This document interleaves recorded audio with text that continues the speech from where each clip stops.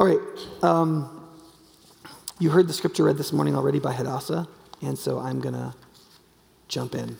I will say that Manohar was supposed to preach this morning, so you're missing him. He did get quite ill when he got back from India, and so I'm preaching in his stead, a sermon I had less than one day to write. Okay, so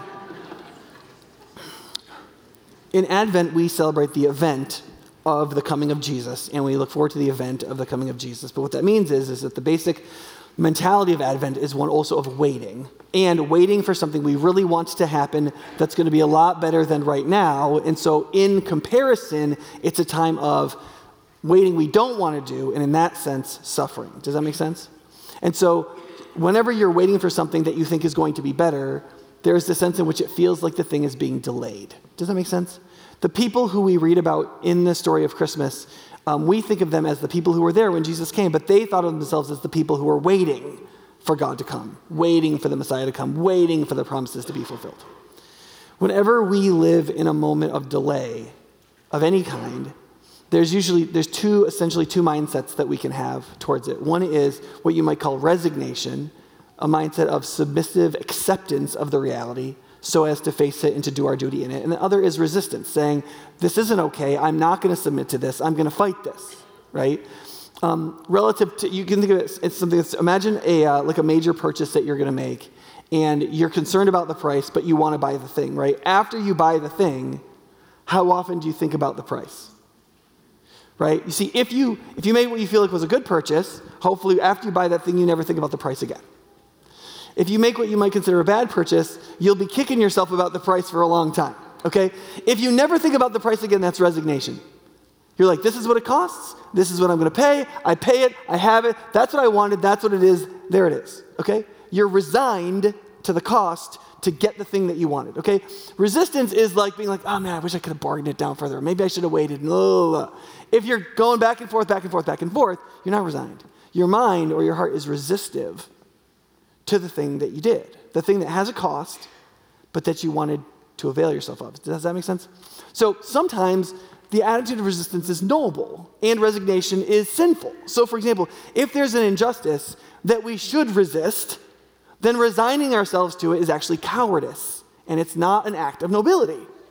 Similarly, if you resign yourself to some infirmity or sin or some situation in your life that you are supposed to fight in God's will, that's also a sin. Like if I just say, well, I have this sin, I always do, but I need to just resign myself to it because that's a Christian virtue. That's not a Christian virtue, not in that sense, right? If you're like, well, I just have a crappy marriage, I'm just going to accept it. Well, yes, accept it in the sense that you hang in there, but not accept it as like leave it that way, right? Not all resignation is the same thing, nor is all resistance. Does that make sense? In fact, the best resistance is one that flows from the right kind of resignation, right? There's this injustice, and if I fight it, they might kill me. I might lose my good name. I might lose my job. I'm resigned to do whatever I have to do for the right. It's okay. So I can step out in resistance. But now I will step out in resistance much more nobly. My actions of resistance will be more noble, more clear. I'll know what my purpose is. All good protest or resistance of the ills of the world first starts best with the right kind of resignation. In that sense, good resignation precedes good resistance. Otherwise, what you see is people who are fighting the world, and they're angry, and they're anxious, and they're double-minded, and they're violent, and they're not like Jesus. Jesus was full of resistance, right? His whole life is full of resistance, and yet it came from the most ordered resignation. Because he submitted to all the right things, he knew how to fight all the right things. Does that make sense? Because if you don't, what happens is you say, well, I'm going to be a person of resistance. Okay, great. Well, so long as you resist the right things. But resistance in your heart as a disposition, it also it divides your mind, it poisons your soul, and it fills your heart with resentment. And none of that leads in the right direction. Does that make sense? And so you can see this in a number of places in the Bible, but one place in James, he says it like this, about asking for wisdom from God, right? Are you resolved to ask God for wisdom, and do you believe God is for your good, right? He says, listen, if you ask but you doubt, that what that means is you don't have a view about God. He says, he who doubts is like the wave of the sea, blown and tossed by the wind. That man should not think he'll receive anything from the Lord. He's double-minded man, unstable in all he does. Now, you see the point here? Sometimes it makes it sound like, well, you read that for James, and James is Mr. Resistance, right? And so he's like in your face, and he's like, and you think, oh man, he makes God sound really touchy about asking for wisdom. But that's not it. You see, wisdom comes from resignation to who God is, right? The fear of the Lord, the recognition of what God is the beginning of wisdom. You come and you ask God for wisdom. You're like, God, I want to be wise, but I don't know if you will give me wisdom. Well, one of the first acts of wisdom is to know that God is good, i.e. wise, wants to give wisdom. He is generous. If you can't believe that much, you can't believe any further than that. You literally can't access wisdom because you're too double-minded and too unstable to become wise. I mean, we think of people as people who are wise, they have like a stability about them, right? Like very few people go, that person's wise. His life is all over the place, but he's very wise, right? Or he doesn't know what he thinks about anything. He goes back and forth, but he's really wise. Nobody thinks that. Wise people are by definition not double-minded and stable. And they position themselves to receive from the Lord because they're willing to be taught, because they have a stable, resigned view about God and his will. So if you're going to come to God for wisdom, James says, you have to come to him believing that he's generous towards you with wisdom, that he gives the very thing he says he cares about, and that he personally embodies, that he's proud of himself and wants to share who he is with you. And if you can't believe that much, you have no capacity to begin to stack the building blocks of wisdom, because you're too committed to something other than God and who he is to be single-minded enough to grow in wisdom and to be stable enough to grow in wisdom. You have to be resigned, right? One of the ways to think about this is resignation is the faith to receive God's inscrutability. I know that's really easy to understand, but scrutability is Latin for searching something out. So the idea that God, particularly in his will, but also in his character in a way, is inscrutable means you can't just say, well, I'm going to search this thing out and expect to succeed. You might find a lot, but you can't search out the whole thing, right? So like if you buy a new house, or you're going through a house and you're deciding whether or not to buy it, in theory, that house is scrutable. You could take the time to look everywhere at everything. Most people don't. They hire an appraiser, but the appraiser's supposed to like look at everything, right? And that's supposed to happen so you really know what you're getting, okay? But you can imagine a building large enough that you could never search it all out. You could never really know what you were getting. You could search the important parts, some of the things you cared about, but not all of it, right? And God's will is like that. It's inscrutable. Like you can try to search it out. It's not going to work. So the question is, if God's will is inscrutable, then what's your relationship to it going to be? If you can't search it out and there's stuff about it you don't like, what kind of attitude are you going to have, right? It's going to be one of two attitudes: resistance or resignation, right? Paul in Romans 5 points out that Jesus is like a second Adam. That through the first Adam, sin and death came into the world. And through this second Adam, this second archetypal man, sin was destroyed and salvation brought to all men and women who would believe, right? That God gave a second Adam. That some people have said, and the Bible doesn't actually literally say this anywhere, but that in some ways Mary becomes a second Eve when she says to the angel, I'm the Lord's servant, let your word be fulfilled to me the way you've said. That when she is given the will of God, that she doesn't entirely understand, that she can't fully predict what's going to happen, that she doesn't choose for herself, and it comes to her by the direct will of God outside of her authority, and she has to decide whether or not to receive it, she says yes. Whereas her greater mother, because she's a daughter of Eve, her greater mother said no. She was asked to wait for God's will in terms of how she would receive the knowledge of good and evil to play out. And she was unwilling to wait. She's unwilling to receive it the way God wanted to give it, in the order he wanted to give it, according to his will that she didn't know. That is, God's will was what? Inscrutable. She couldn't search it out. And the serpent used it as a means by which to convince her that she needed to reach out and take it. She needed to what? Resist. And so her attitude of resistance led her out of the will of God towards her own will, which was contradictory to the will of God, in direct disobedience. and turned her heart away from God towards what she wanted and separated her from God. Mary did the exact opposite.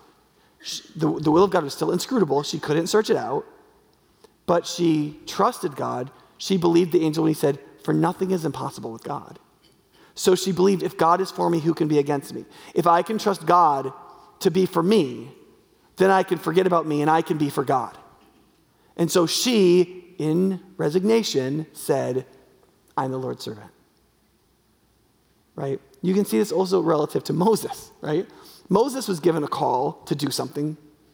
And Moses made so many excuses. He was like, "I don't think so." Because God's will was inscrutable, but he thought he understood God's will. "I'm going to go back to Egypt. They're going to kill me." Like, he thought he knew what was going to happen. Mary also probably thought she knew what was going to happen. She knew that Joseph was going to break off the engagement. She knew that she was going to be like under a cloud of shame. She knew that her life was going to go nowhere, and it was already going nowhere because she already lived in Nazareth. She knew all that. It's not like she was dumb. She had no foreseeing power. She saw all that. And so did Moses. Right? And so Moses is like, "I don't want to go. I don't think I can do it. I'm not good at talking." And God has this like long debate with Moses. He's like, "Okay, but you're..." And what does God keep saying to Moses? Basically in different ways. Nothing's impossible with God. I don't speak well enough. Do you think maybe I could help with that enough? Moses, he's not going to believe me. You don't think I can do signs and wonders sufficient to persuade the Pharaoh? I don't want to do it. Well, I'll give you something to go with you, but you're going. Like it's like over and over and over. It's like talking to a teenager. It's like everything you say is like an invitation to be argued with, right? And like this is Moses, like the father of faith. Like this is like one of the pinnacle people in the history of God, because once he gets it, once Moses does resign himself to God's will, he lives in that divine resignation the rest of his life, except for a couple of episodes. Right? But you see, here's the thing about Mary. I was thinking about this, like, why do I think my Catholic and like Russian Greek Orthodox neighbors have kind of gone overboard with their veneration of Mary? And it's like, I think a part of it is she's kind of a minor character in the Gospels. She's not even in a couple of them, basically. And then she shows up like in the infancy narratives a little bit, and then she's at a wedding, and that's like basically all there is until she's one of several Marys later in the Gospels and at the foot of the cross. Like she's like a minor character, but she's like a major figure, right? That's kind of the dichotomy of it. Like one of the reasons why Mary's such a minor character is she's like a no drama llama. Like there's no story to tell with Mary. Mary's just like on point from the first moment. It's like, okay, Mary, this whole thing's going to happen. I don't know what you think about this. I don't know if we're going to have to spend time. It's not like the story of Gideon was, let's lay some fleeces out and let's do some things to see if this is God's will. And you get like a whole story about Mary figuring out if it's okay. And no, Mary's just like, okay. I mean, you almost wonder if like when the angel left her, if he left her bewildered. You know what I mean? It's just kind of like, Gabriel's like, that's one of the first people I ever told anything to. And they just were like, okay. I mean, I just talked to this 80-year-old priest who's been following God his whole life and praying for a son. And I told him, you're going to have a son. He's like, I don't think so. And I show up with this girl in the middle of nowhere who has no education. I'm like, hey, you're going to have a child without a father. And she's like, okay. I'd scheduled 2 hours for this.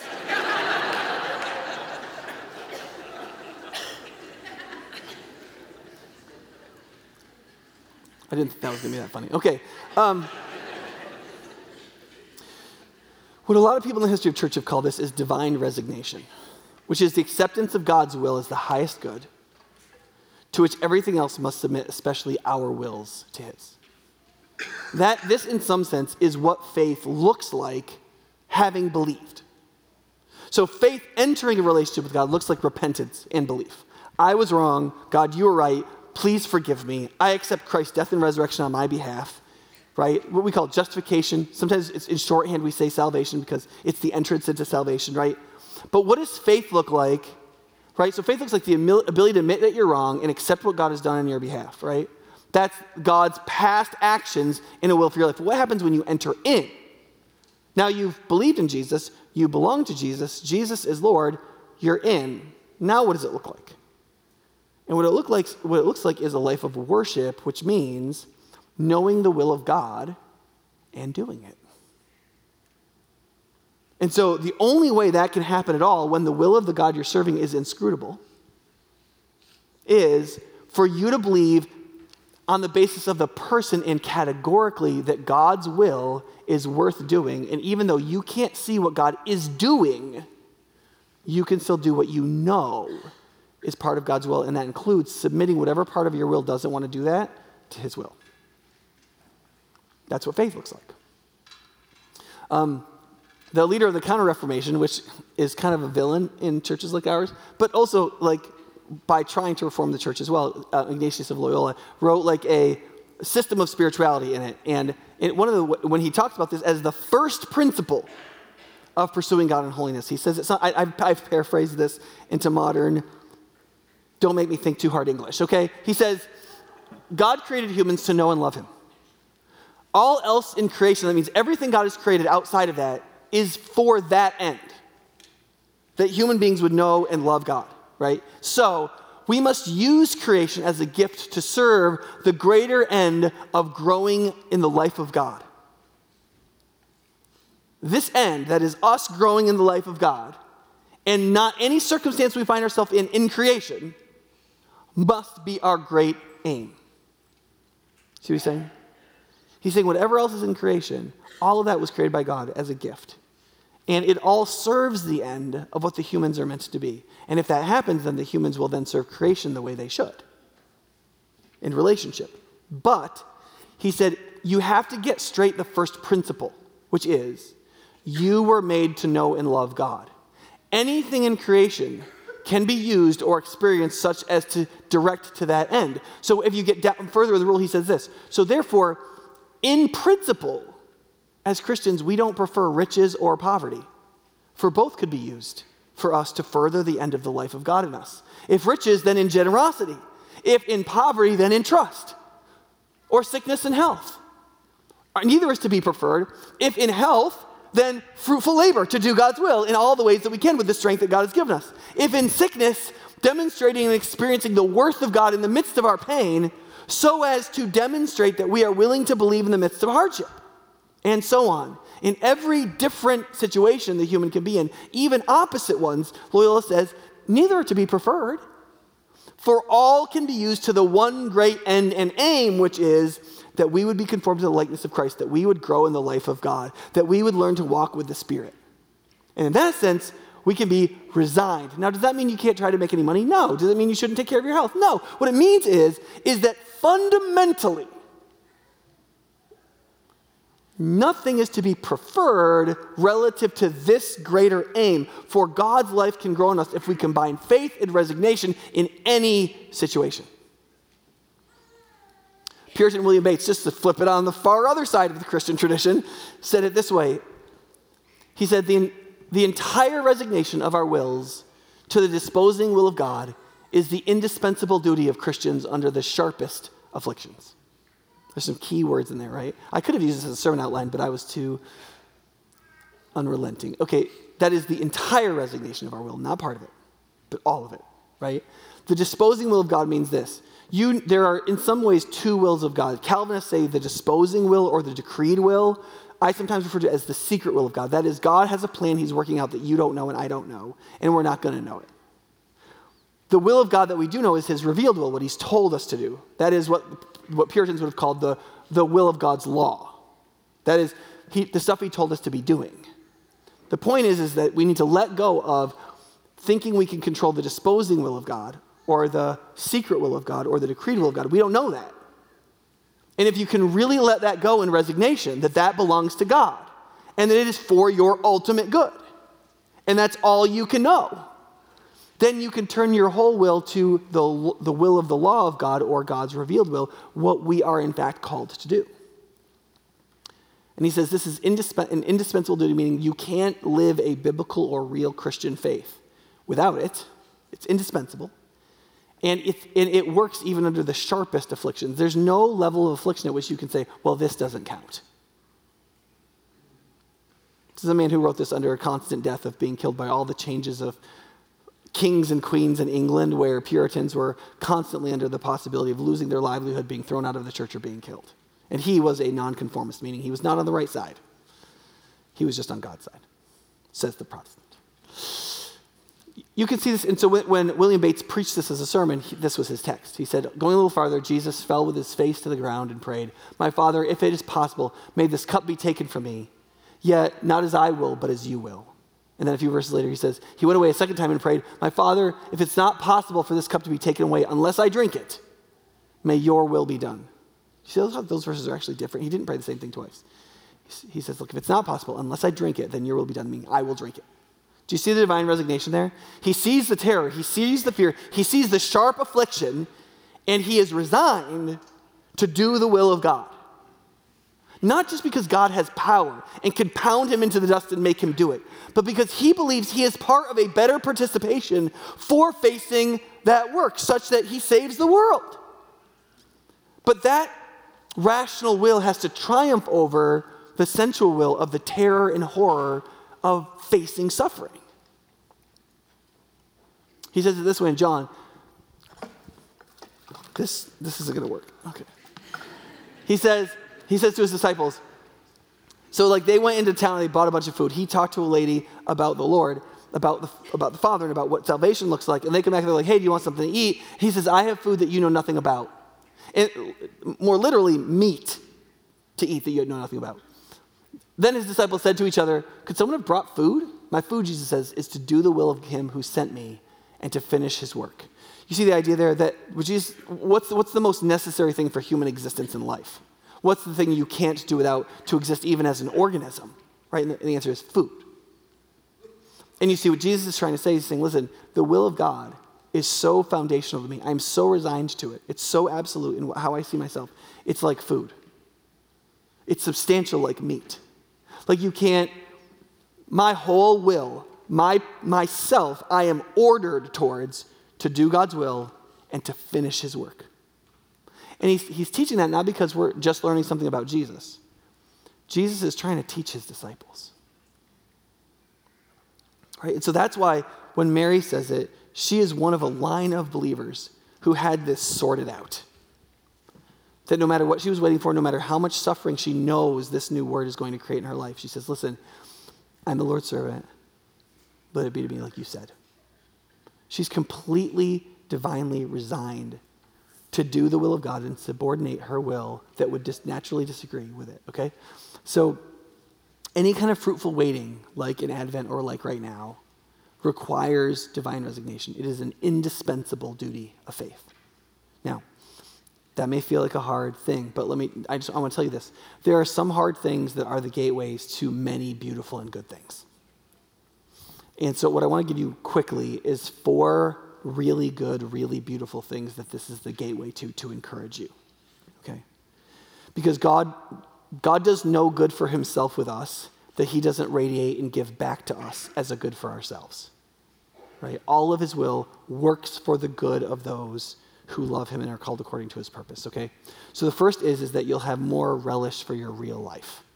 You'll have more relish for your real life. There was a time I thought I was going to be one of the greatest human beings ever to exist because I'm intelligent and I have ADD, and multitasking was kind of a hit. And I was like, this is going to be great because I'm smart and my mind already multitasks on everything, so I'm going to accomplish more than everyone anytime ever in the history of the world. And then we found out that whole thing was a falsehood. Okay, that multitasking only works if you're doing one thing that is 100% completely mindless. And then your conscious mind can be, so mowing the lawn and listening to a podcast, that works. Cleaning your basement when you don't know where everything goes and listening to a podcast does not work. Okay? You find out 2 hours later, you're still holding the same hammer and you're like, where does this go? Right? It doesn't work because you have to think about both.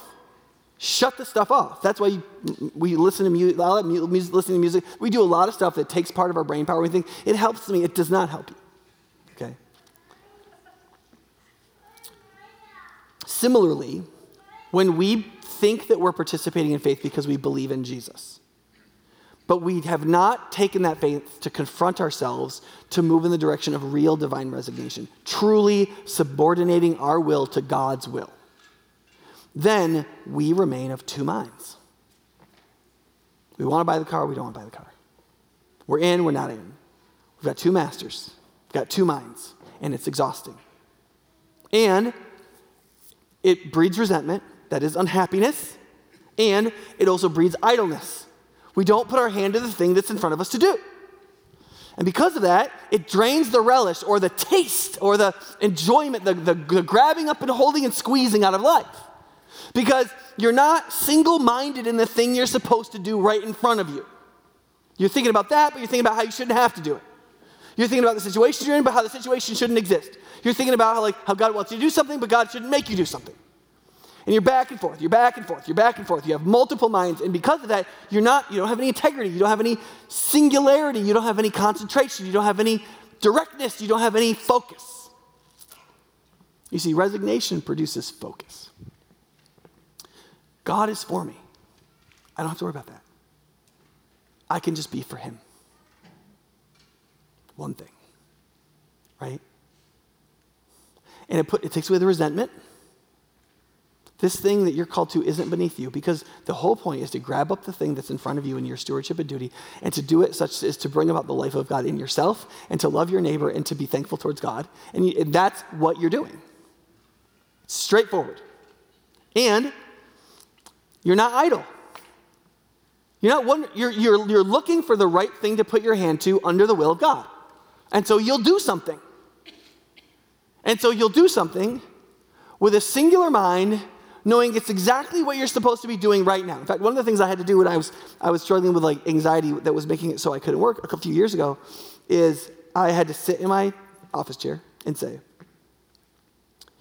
is this the thing I'm doing now, the thing I'm supposed to be doing right now?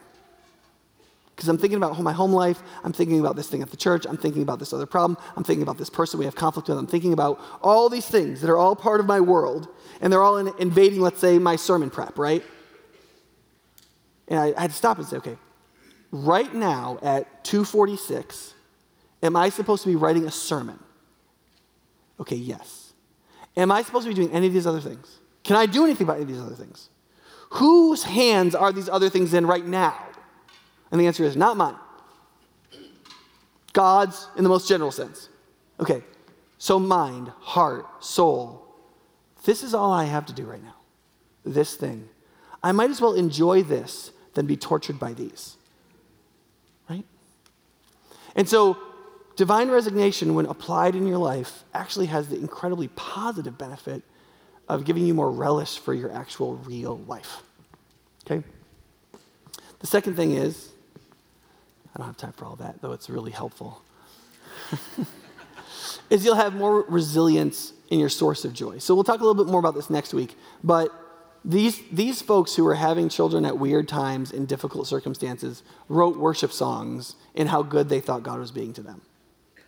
They hung in there in some of the most critical moments. And here's the thing about life as well, is that all these joys that they experienced were simultaneous with a lot of negative things that happened to them. One of the saddest is in Luke 2, Mary and Joseph take Jesus to the temple to dedicate him, right? So he's circumcised, and they make the offering of 2 doves, which is what you would offer for your firstborn son if you were very poor. And as they're coming out, nobody knows who they are, but these 2 really old nobodies recognize Jesus, okay? So they're like, this is sort of like besides in Leviticus when it says, stand up in the presence of people with white hair, these are like the pro-old people verses of the Bible, right? Like these people are both well over their 80s. They're literally both waiting around to die. That's literally the context. They're just like, man, I wish I could just die, but I'm just going to wait around until the Christ child comes, right? And so they see Jesus, and they come over, and he's like, listen, this child is going to be so great. And right, he says that in front of a bunch of people, and Mary and Joseph both are like marvel at the amazing thing Simeon says Jesus is going to be, right? And then it says, and then he spoke to the child's mother and said, this child is going to order the rising and falling of many in Israel. He's going to be a sign that people will speak against, and it will be a stumbling block to them. And your guts are going to be run through with like a sword. You are going to be personally impaled as a mother on the pain of what you're going to experience. This Nick's Amplified Bible, right? Like, because he says, right? And a sword will pierce your own heart too. Oh, that's nice poetry. The poetry is supposed to be evocative, y'all. Like, it's supposed to be like Mary, and the sword's like stuck through her chest and heart, and blood spurting everywhere, and her screaming in pain. Right? We've heard these stories too many times with no imagination, okay? And that was right after, your child's gonna be so great, everybody's gonna be better off, he's gonna be fantastic. And Mary and Joseph are like holding each other, oh, we're gonna be so proud. He's like, listen, Mary, imagine a sword going through your chest and blood flying everywhere. That's how it's gonna feel to be the mother of this man. The thing about this is that, you guys, the worst things in your life and the best can happen like 10 minutes from each other. Right? Like, people ask me, like, how's it going? And I'm like, it's going everything at the same time, okay? That's how it's always going.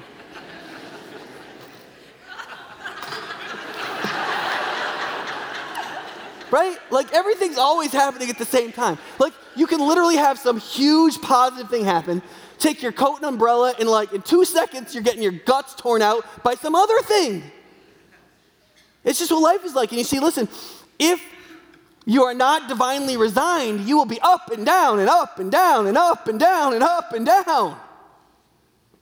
Right? But if you have some divine resignation, you can relish the happiness and you can receive the down as part of the will of God. So that when things are great, you are triumphing in the resurrected power of Christ. And when things are terrible, you are suffering with Jesus in the way of the cross. You are in the will of God. You're in it all the time. And so that not only can you be happy in normal life, which is point one, which is bad enough that we can't even be happy when things are fantastic. But what it also means is you have the capacity in God to actually desire to suffer for good purpose. There's a sense of resigning yourself to the will of God where you would be disappointed for your life to be truly just the American dream. That you got what you wanted, you had a nice house, you drove the vehicle you liked, you had a nice set of solar panels, you ate what you thought was like the right kind of protein, you had some people that came over to your house and you like sniffed beverages before you drank them because you have a refined palate, and you wore nice clothes, or you know what I mean? Like, whatever your thing is, it's like your little diversion, right? You'd be like, it's all just, the Packers win every year, or the Cubs, that would be real, right? And like, and like your life just kind of just goes like that. And like there's a point in divine resignation where you're like, if that was what happened and that was all that happened, that would be an enormous disappointment. Like there's this point where you're like, I kind of want something to happen. Not for anybody's ill, but like, it's kind of like the guy who like doesn't really want to hurt anybody, but kind of wishes at some point he was there when some woman was getting attacked so he could fight the guy. Like he doesn't want violence, but he wants to use his strength to do something good. It's why little boys used to play with guns when they were little. It was because they were like, well, let's kill nice people. It was like, no, like I imagine I live in a world where somebody has to defend somebody, and I'm pretending I'm the knight, I'm the soldier, I'm the person who steps in and does the good at great danger.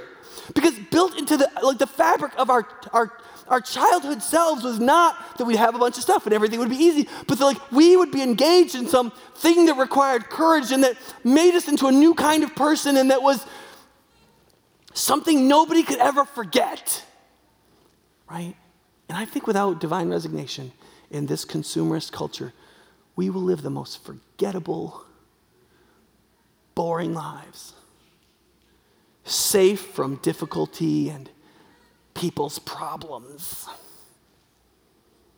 And you see, when divine resignation comes, not only can you be happy in ordinary things, you can embrace the steak and enjoy it and thank God for it and love the people you're with, but you can also face the sharpest kinds of pain, embracing them even wantonly if you believe they are the will of God.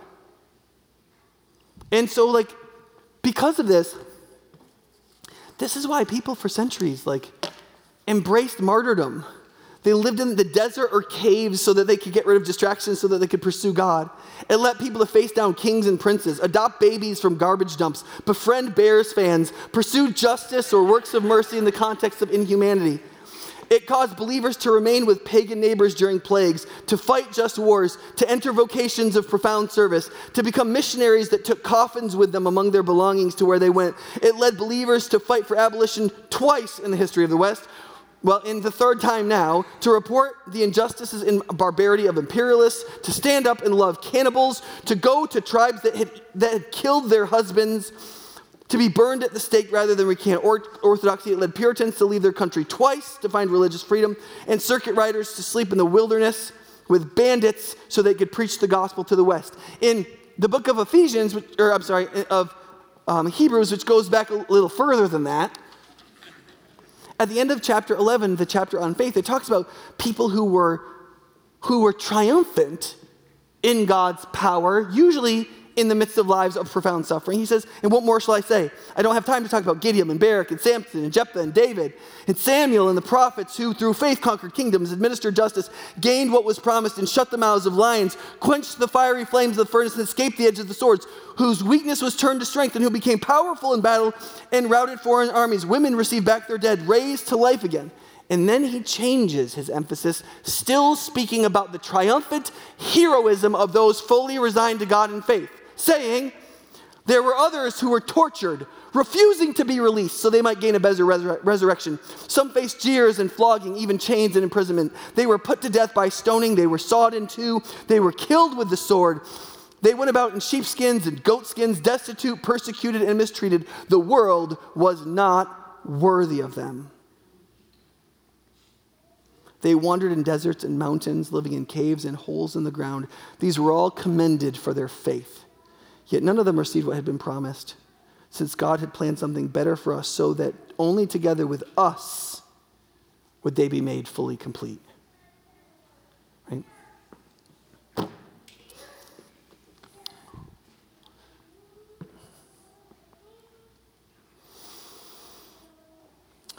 The third thing, which I'm not going to talk about because I'm out of time, is you'll show more resistance to corruption. When you give yourself to the will of God, worldliness takes hold less quickly, less strongly. You see things for what they are, distractions for what they are, and you're not as easily grown up around and choked. Right? That's all I have time to say about that. I had like a whole 20-minute thing on that. It was going to be fantastic. And then the fourth thing is you'll participate in restoration. So there's 4 R's if you want to go back and look at the slides later. There's this verse a little bit before the verses about Mary where it's talking about John the Baptist. And the angel says this, many of the people of Israel will he bring back to the Lord their God, and he will go before the Lord in the spirit and power of Elijah to turn the hearts of their fathers to their children and the disobedient to the wisdom of the righteous, to make ready a people prepared for the Lord.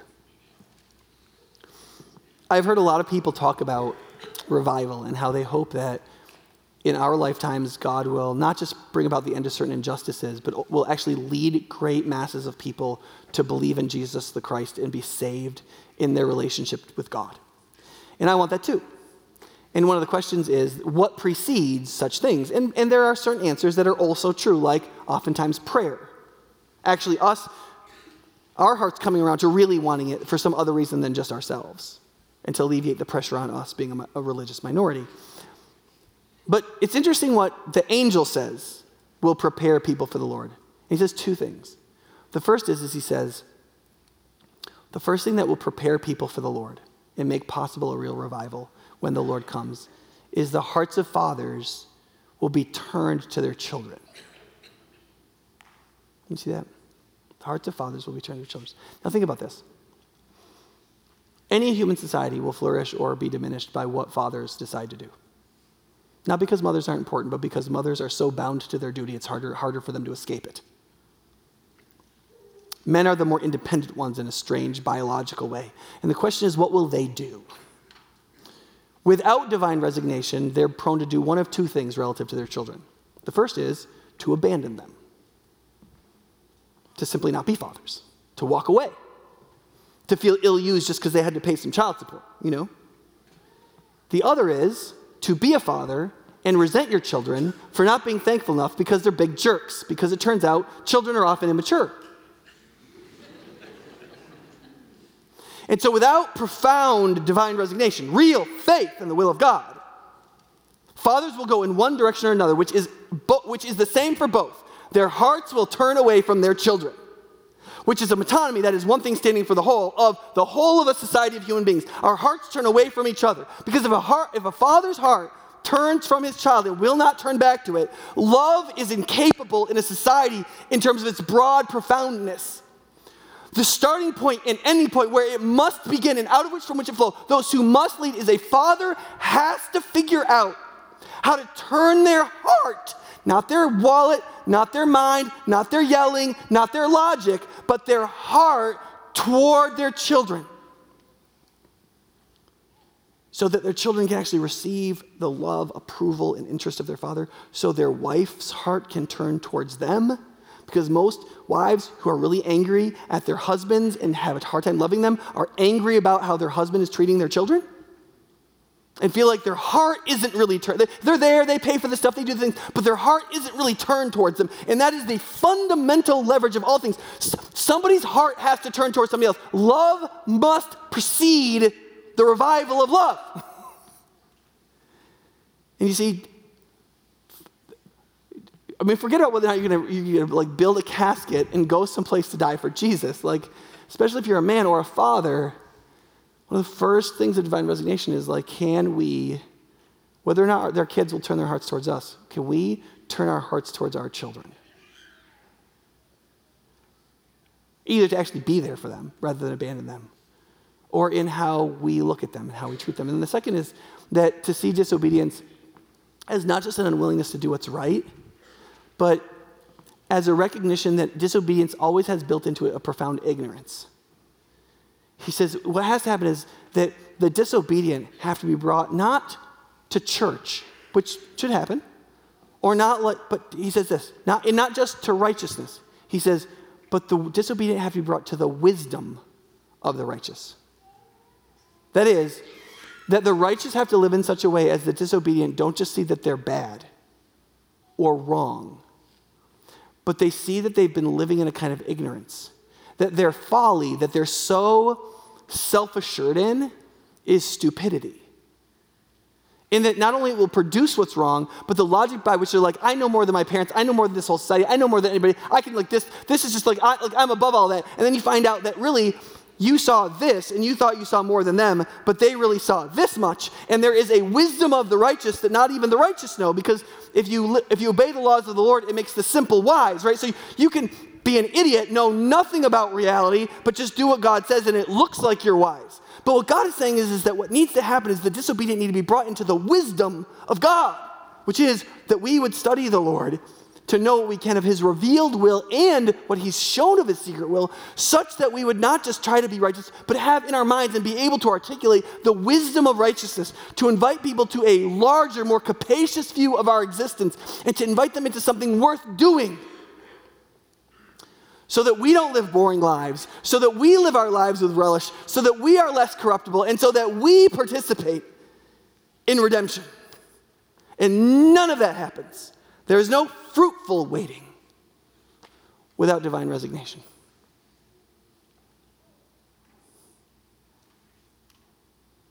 In that sense, we need to be like our Savior before the cross, not just after. Let's pray. Lord, I pray that people will have found something in that to use for faith, to turn to you, to pray about, to think about, to use in response to you.